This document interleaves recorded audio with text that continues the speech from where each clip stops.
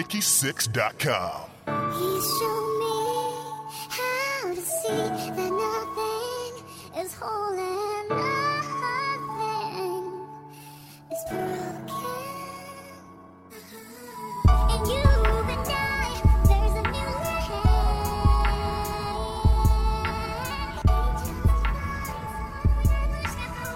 A sanctuary, my sanctuary. And you and I, there's a new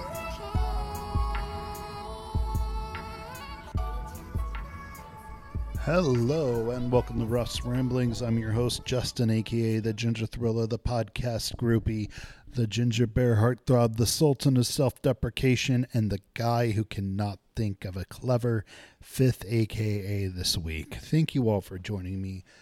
I am Justin. If you are wanting to find me, you can find me on Twitter at Justin Ruff. You can find the podcast at Ruff's Ramblings. You can find me on Instagram at PhilsFanRuff, PHILS. You can find me you can send me an email at ruffsramblings@gmail.com. And thank you everybody for joining me. I am so thankful to have you all here with me for another week. Before I get in to the thing I want to get into tonight, the primary topic, I want to go over a little bit of modern urban speak. There is a phrase known as mansplaining. And the definition, according to Wikipedia, and yes, I'm using Wikipedia as a source. Don't like it? Find me a definition somewhere else. It means to explain something to someone, characteristically by man to woman, in a manner regarded as condescending or patronizing. By the way, if you want to have some fun, look this up on Urban Dictionary.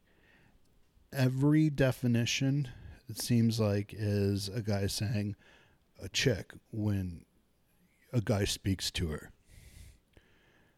Mansplaining is really just, when you explain something to a woman condescendingly or patronizingly. And I'm not sure patronizingly is a real word, but I'm going to make it one tonight. Well, a branch of mansplaining is something called whitesplaining. This is defined by Urban Dictionary as the paternalistic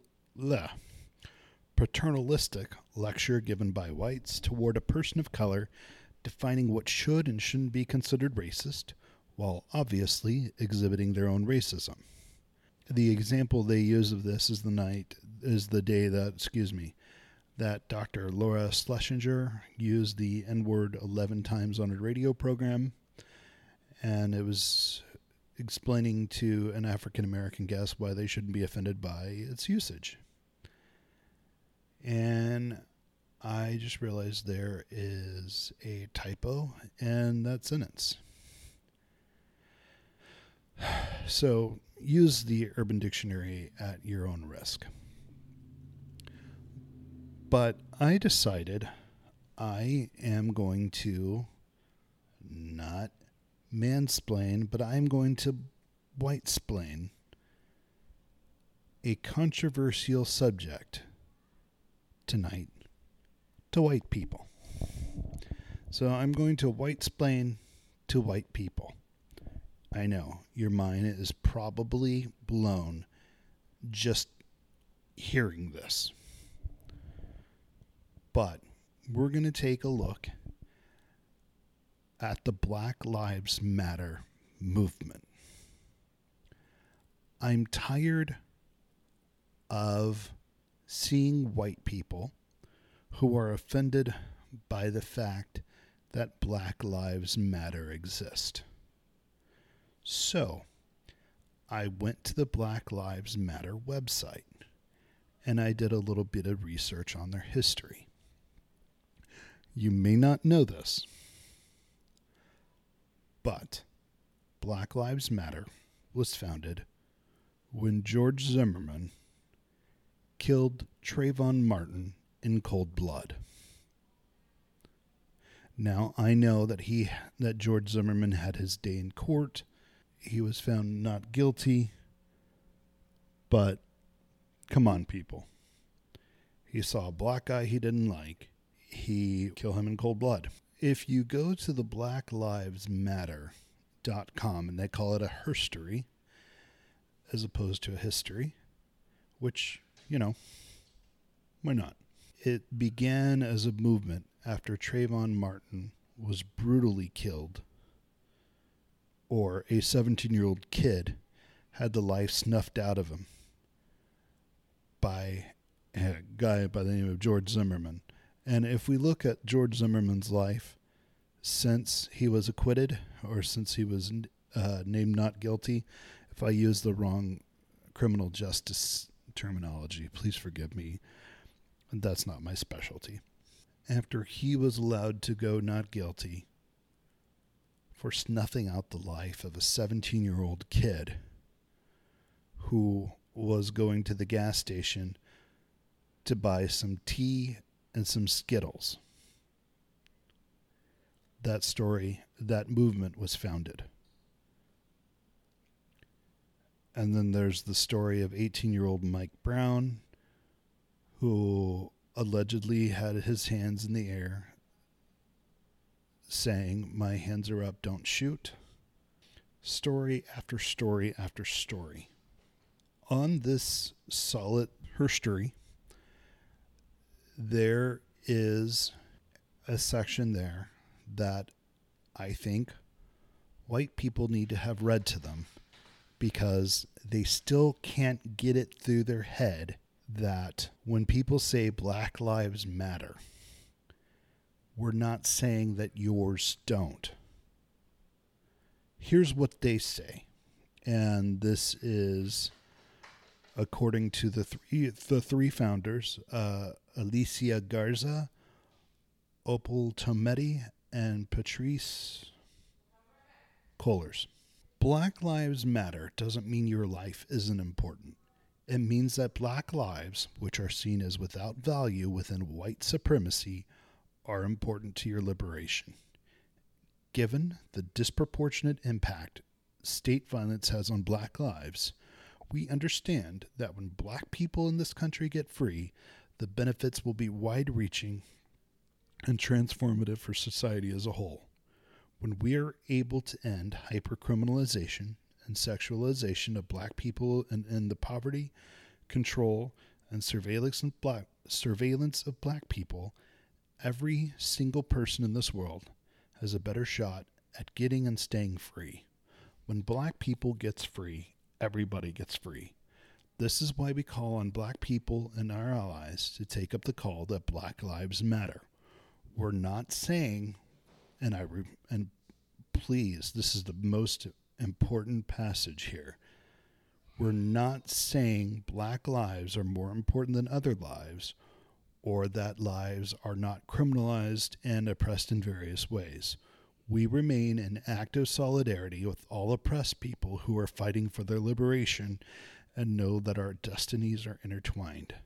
And to keep it real, it is appropriate and necessary to have strategy and action centered around blackness without other non-black communities of color, or white folks for that matter, needing to find a place and a way to center themselves within it. And this is the part that's hard for me, because I'd like to become a champion of Black Lives Matter, but I need to step back and realize that this is not my fight. It's my job to be part of it. This is not my job to lead this fight. It is appropriate and necessary for us to acknowledge the critical role that black lives and struggles for black liberation have played in inspiring and anchoring through practice and theory social movements for the liberation of all people. And they go on to mention some of the other great movements. And if we are committed to a world where all lives matter, we are called to support the very movement that inspired and activated so many more. That means supporting and acknowledging black lives. So this continues to say, when we deploy All Lives Matter as to correct an intervention specifically created to address anti-blackness, we lose the ways in which the state apparatus has built a program of genocide and repression, mostly on the backs of black people, beginning with the theft of millions of people for free labor, and then adapted it to control, murder, and profit off of other communities of color and immigrant communities. We perpetuate a level of white supremacist domination by reproducing a tired trope that we are all the same, rather than acknowledging that non-black oppressed people in this country are both impacted by racism and domination, and simultaneously benefit from anti-black racism. So, just because somebody says Black Lives Matter doesn't mean your life doesn't matter. And by you saying all lives matter, you take away from the fact that they are trying to add value to their life. So if your first reaction to somebody saying Black Lives Matter is to say, well, what about this group of people? We're not talking about that group of people.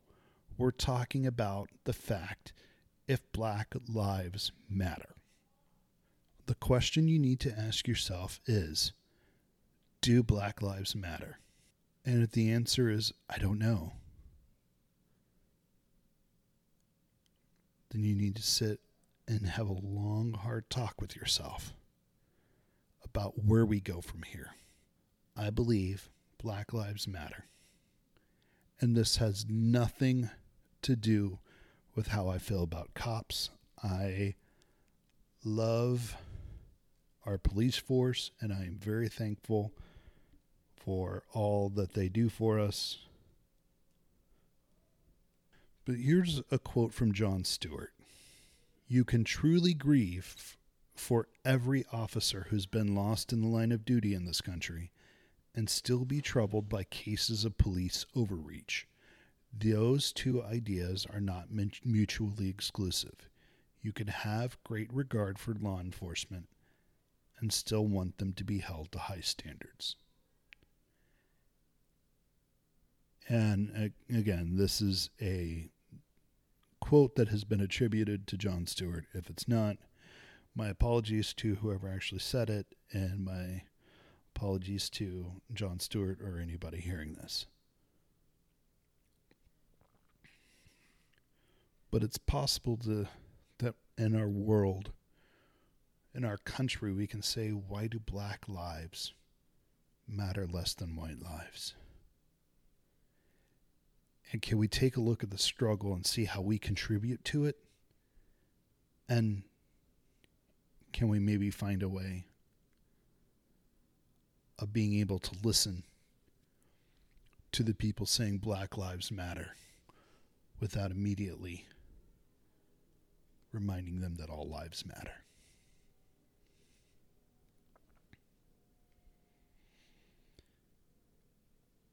So think about that, if you would. I will try and have more for you right after the break. You know what's some cool shit to do when you're drunk? Drink more wine? I love wine. I think you've already started. Yes. I sure have. No, actually, talking about Bible stories, the crazy ass Bible stories that are in the Bible. Yeah, because there's some crazy ass Bible stories. Like, I don't know any of these Bible stories because I grew up an atheist. And so, like, you guys told me about this crazy ass story about God sending some bears to, like, go maul some kids because they made fun of this one fucking bald man. Yeah, and then he was like, who's laughing now, kids? Right? And then there was that story about that one guy who got real drunk in a cave and then showed his son his dick. Wait, he didn't get drunk in a cave. It was a tent. There's that one story where that guy got really drunk in a tent and then he showed his son his dick. And then that guy's name was Noah. How come nobody talks about that? Everybody just talks about the boat he built. Hey, this is Allison Veronica from the Tipsy Testament podcast. And our podcast is essentially just that. We get drunk and we talk about Bible stories. We got two ex-Christians who are telling me, the Bible idiot, all the crazy Bible stories, and we have pretty cool discussions about it. So if that sounds like something that you're interested in, you should check us out at thetipsytestament.com. We're also available on iTunes and most podcast apps. And send us an email at thetipsytestament@gmail.com. And follow us on Twitter at Tipsy Testament and like our Facebook page. So if you really like to hear people drunkenly tell Bible stories, this is the podcast for you. Thank you for that. So I wanted to talk a little bit about my first experience that I honestly was never sure if I would ever have in my life, but it happened on Friday night, and it was interesting, to say the least. Now, looking back on it, you could probably see that there were some warning signs. They announced that there were going to be some people performing, and I looked at them and I was like, oh, is this like one of those gender-bending rock bands or heavy metal bands? Oh, this looks interesting.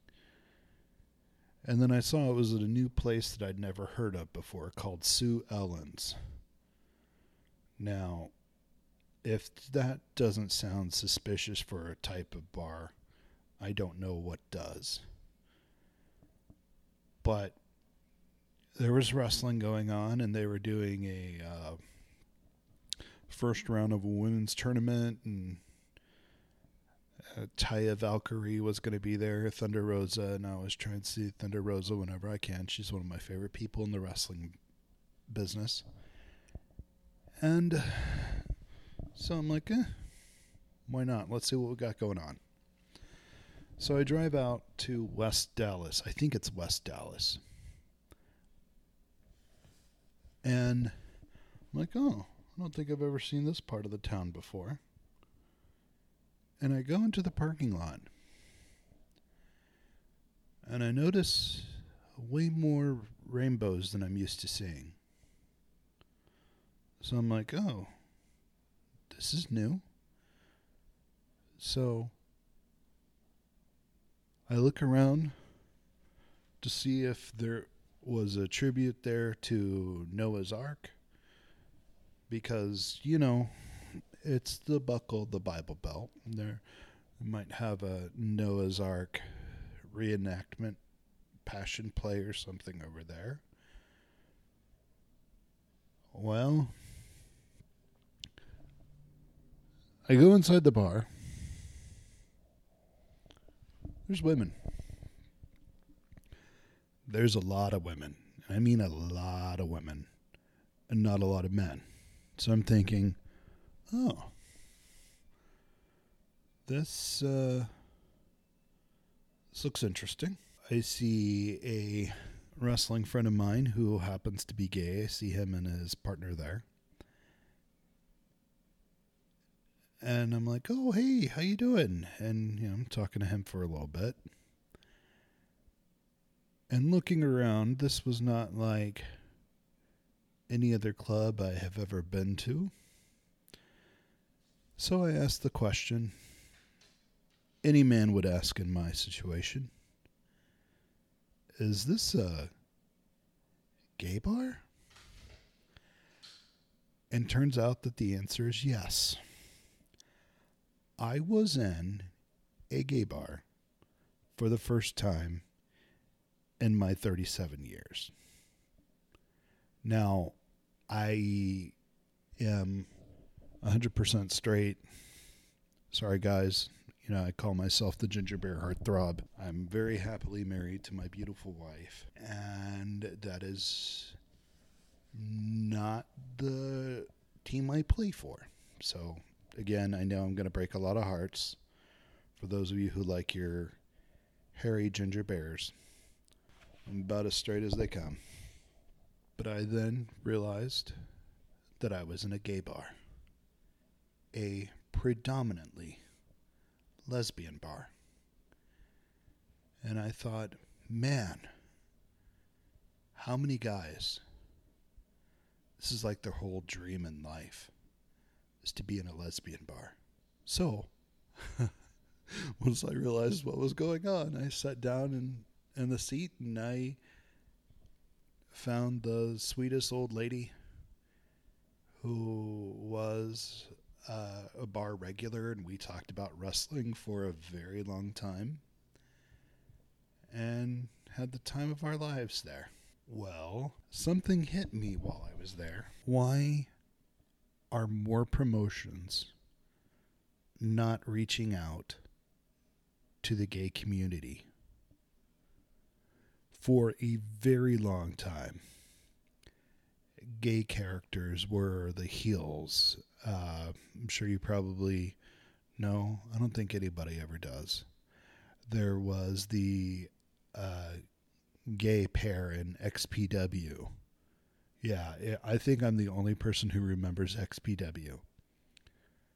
There was Billy and Chuck.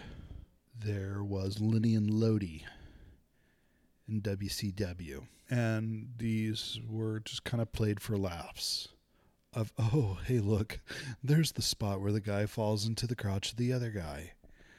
Wow. Isn't this original? We haven't seen this in any other wrestling promotion. I remember watching an old IWA Mid-South King of the Death match tournament, and there was Peter the hardcore homosexual. And man, you want to talk about a guy who set gay characters back 5 to 10 years. Whew.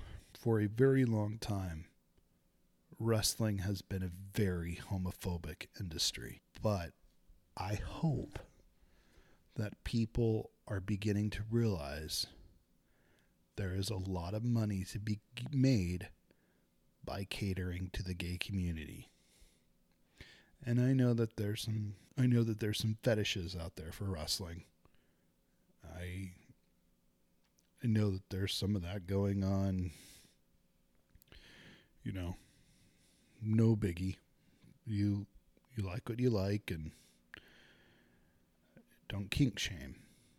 But it is really cool to see a wrestling promotion that is catering to the gay community.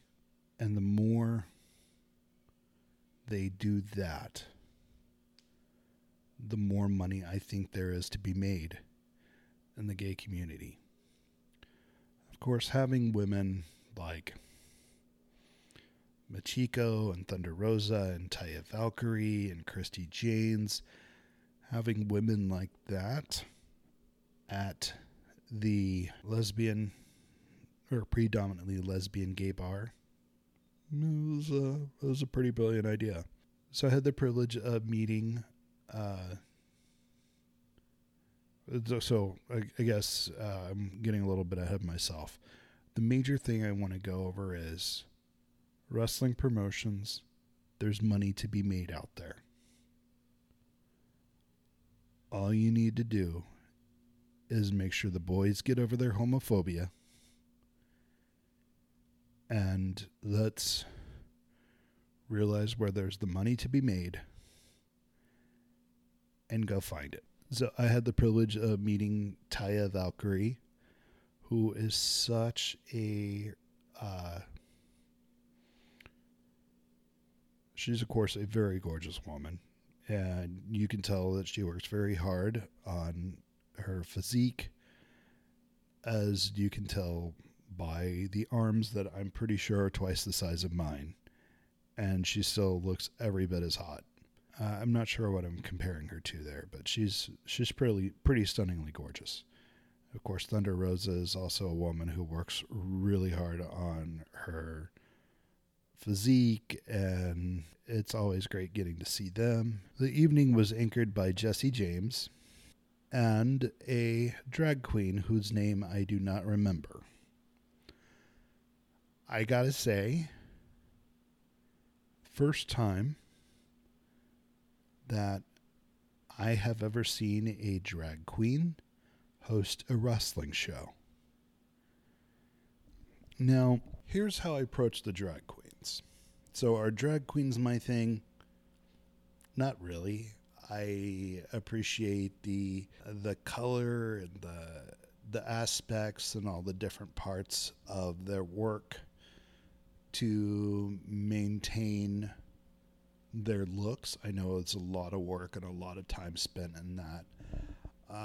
I've seen Priscilla, Queen of the Desert. I think that's one of the most incredibly costumed movies in history, as it did win an Oscar for Best Costume Design. And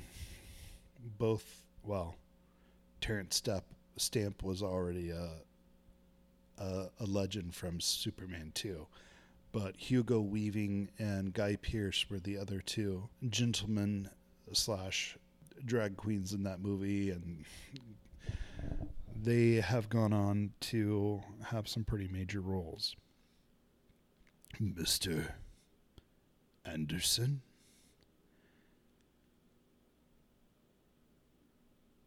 So I decided that, hey, I've got drag queens here in front of me. This is not really my preferred form of entertainment.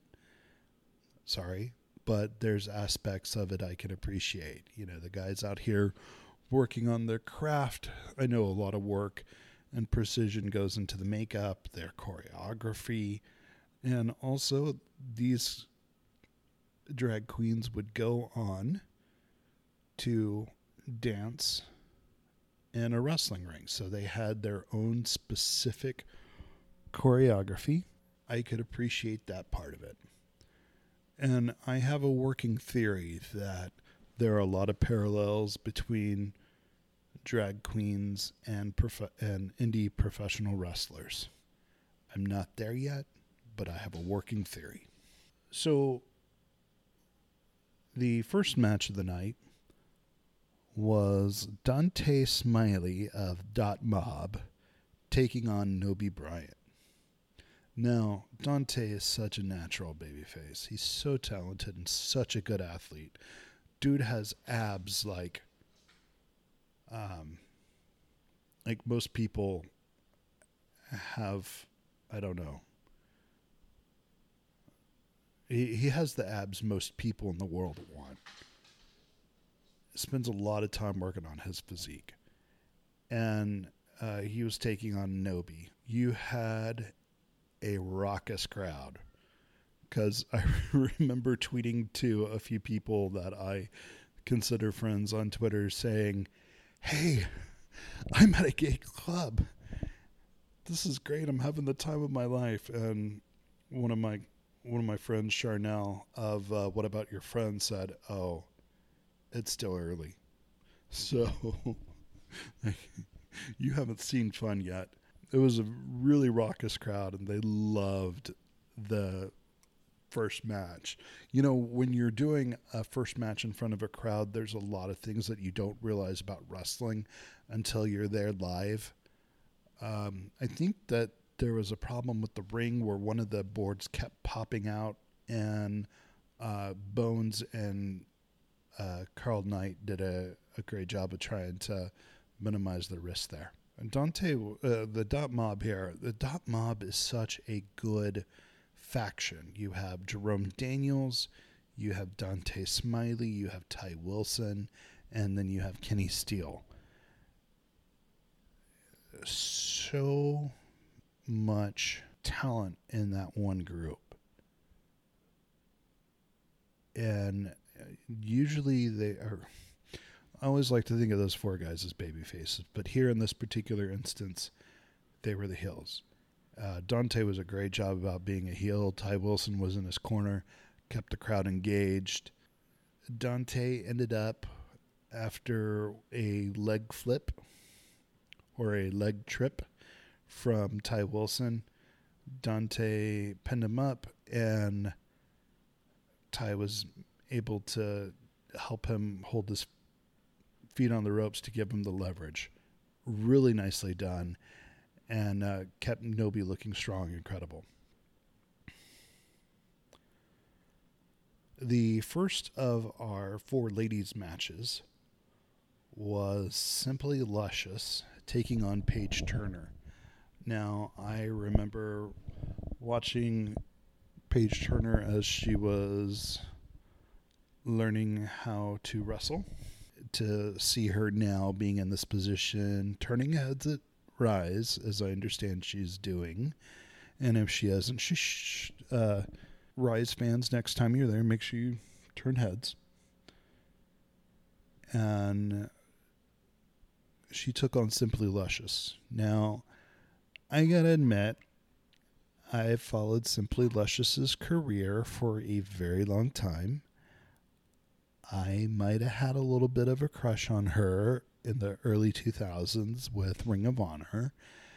She was kind of a staple of the early Ring of Honor. And there was that generation of the women like Trinity and Alexis Lurie, now known as Mickie James, and where they were transitioning from the divas to serious women's wrestlers. And so to me, being able to see Simply Luscious was kind of a mark-out moment for me. I was a little confused here. The match was fun, but my biggest problem was, who am I supposed to be cheering here?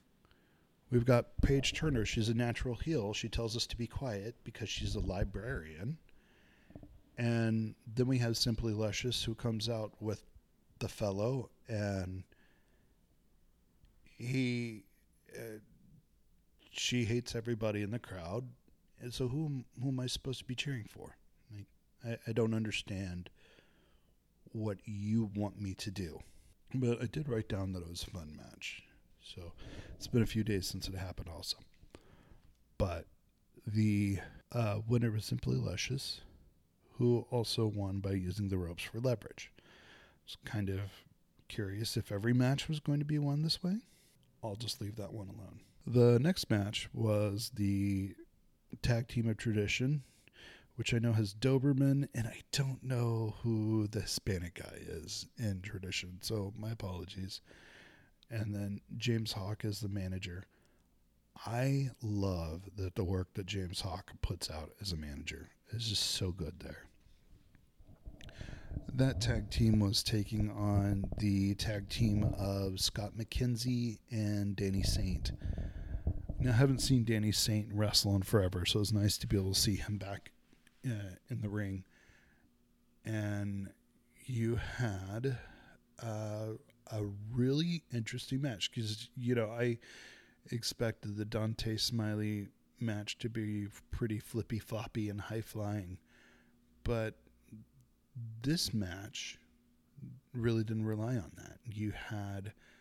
They worked a really smart match with Scott McKenzie taking on most of the punishment, doing the face in peril, taking on the really smart tag team that kept on finding ways to make sure that Scott McKenzie didn't make the tag. It was a good story.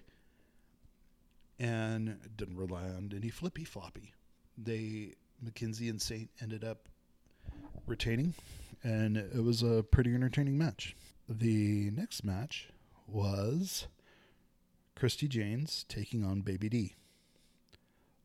Baby D is becoming one of my favorite wrestlers because the person behind Baby D is such a really sweet girl and is one of my 3-year-old's favorite wrestlers. Whenever we're going to wrestling, my boy starts chanting, Baby D, Baby D. One thing about this match was, and this is also with the Paige Turner Simply Luscious match, is that they kind of did some spots that normally I would say were meant for the guys, but here in the circumstances they were meant for the ladies. And Baby D did Christy, they both did a test of strength. And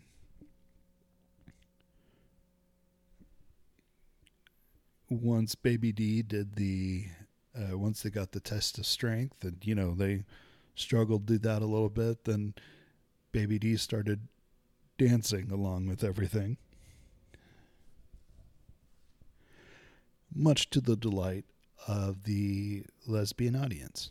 So the crowd loved Baby D. The crowd was in love with Christy because, dang, Christy has a new Wonder Woman outfit, looks wonderful. But she won and then was greeted by Franco D'Angelo, who asked if she wanted to join the Tradition faction, to which she agreed. The next match after that one was Cowboy Adam taking on Gregory James, the Unholy. Cowboy Adam, this is my first time to see him. He's quite the studly looking fellow. I think he is the cowboy. And when you think of a cowboy on the range, like a real cowboy, this is the type of guy you think of.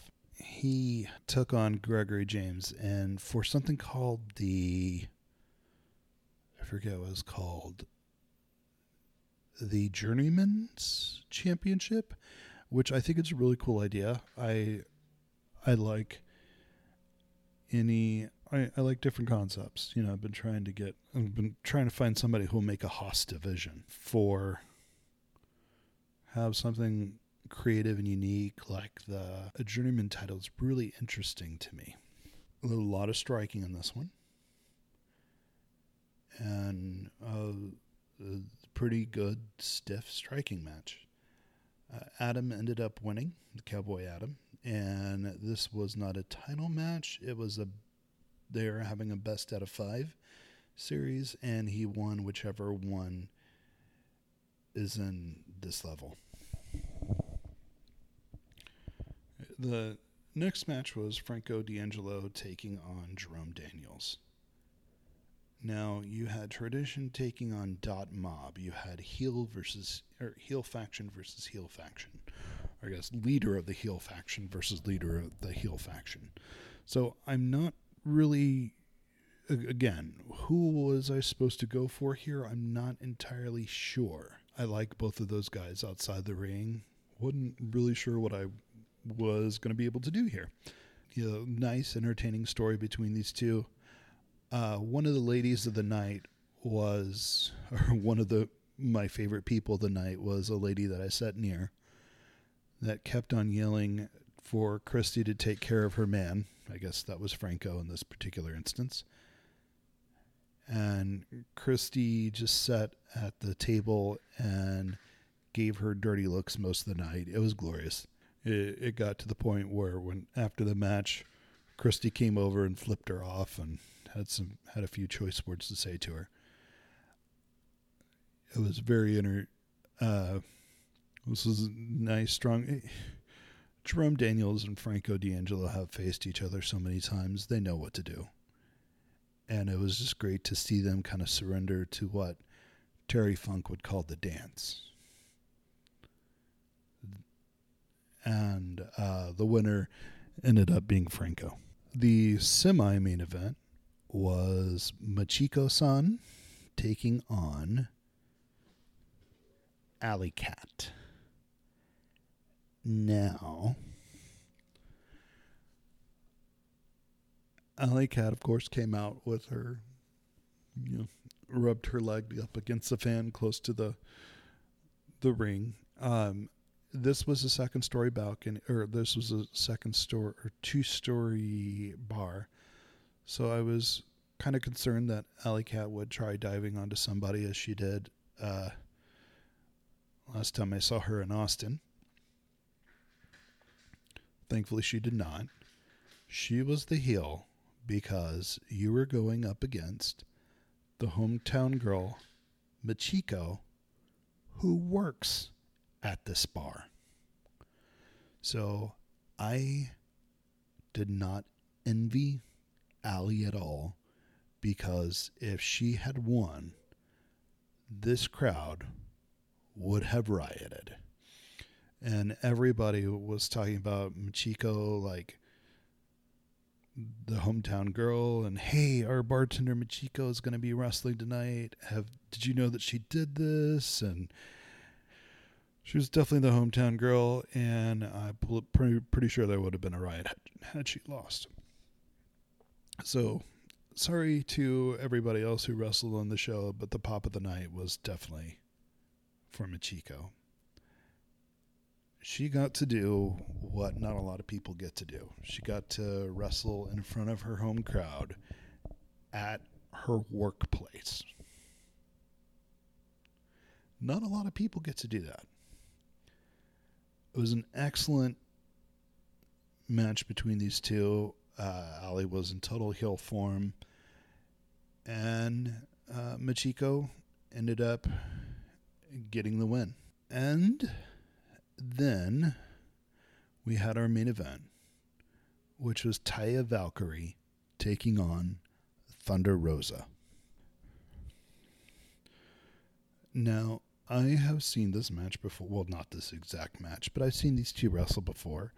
The main event of the first ever Sabotage show was these two ladies.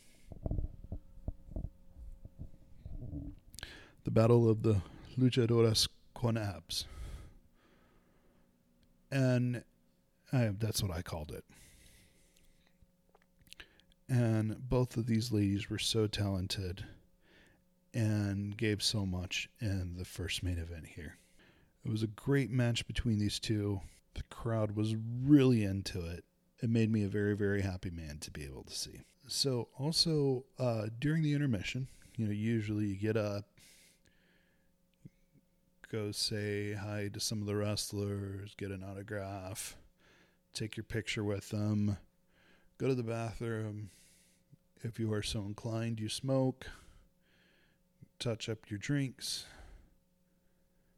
maybe get a snack somewhere.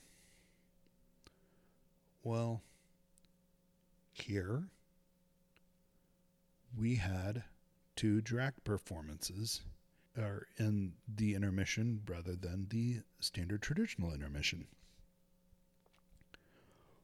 Boy, you want to talk about a difference. I also learned a very important lesson in life. I learned that if the drag queen host says, so who here, this is your first time at a drag show, don't raise your hand.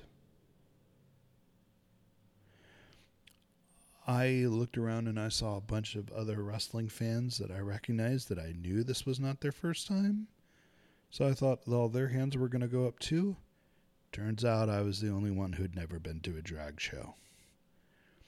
This is akin to going to a comedy show and when the comedian says, who has kids? And you go, woo, don't do that. Because the comedian will talk to you the rest of the night. It's really cool if it's Maz Jobrani. It's kind of questionable if it's other comedians.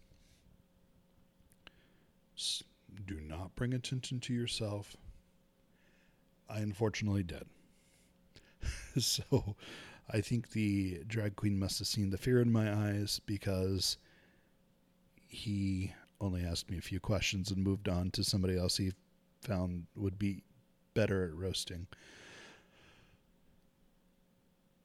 But, like I was saying earlier, I can appreciate the work that they put into their craft and their choreography and the makeup and the outfits and the personas. I understood that.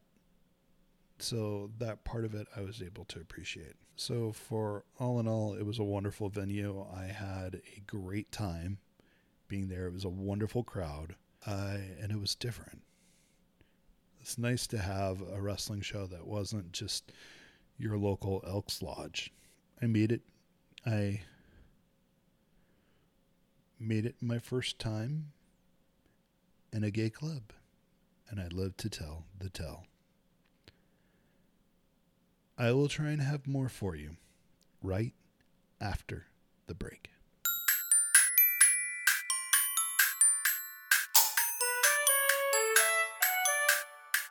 Do you like rapping old men, Donald Trump impersonations, and sex robots? How about off-the-wall conversations that will make you wonder, how did we even get here? Well, Pointless Discussions is the comedy podcast for you. Join Paul Schroyer and Mark Reynolds every Tuesday when we open our world of comedy and disarray to any ear willing to listen and journey into the minds of two dudes who just want to talk about everything. Feast on our comedy buffet of hysterical sketches and peculiar characters, along with special guest interviews that you just might learn something from. Catch Pointless Discussions every Tuesday on iTunes, Google Play, Stitcher, or anywhere you enjoy podcasts.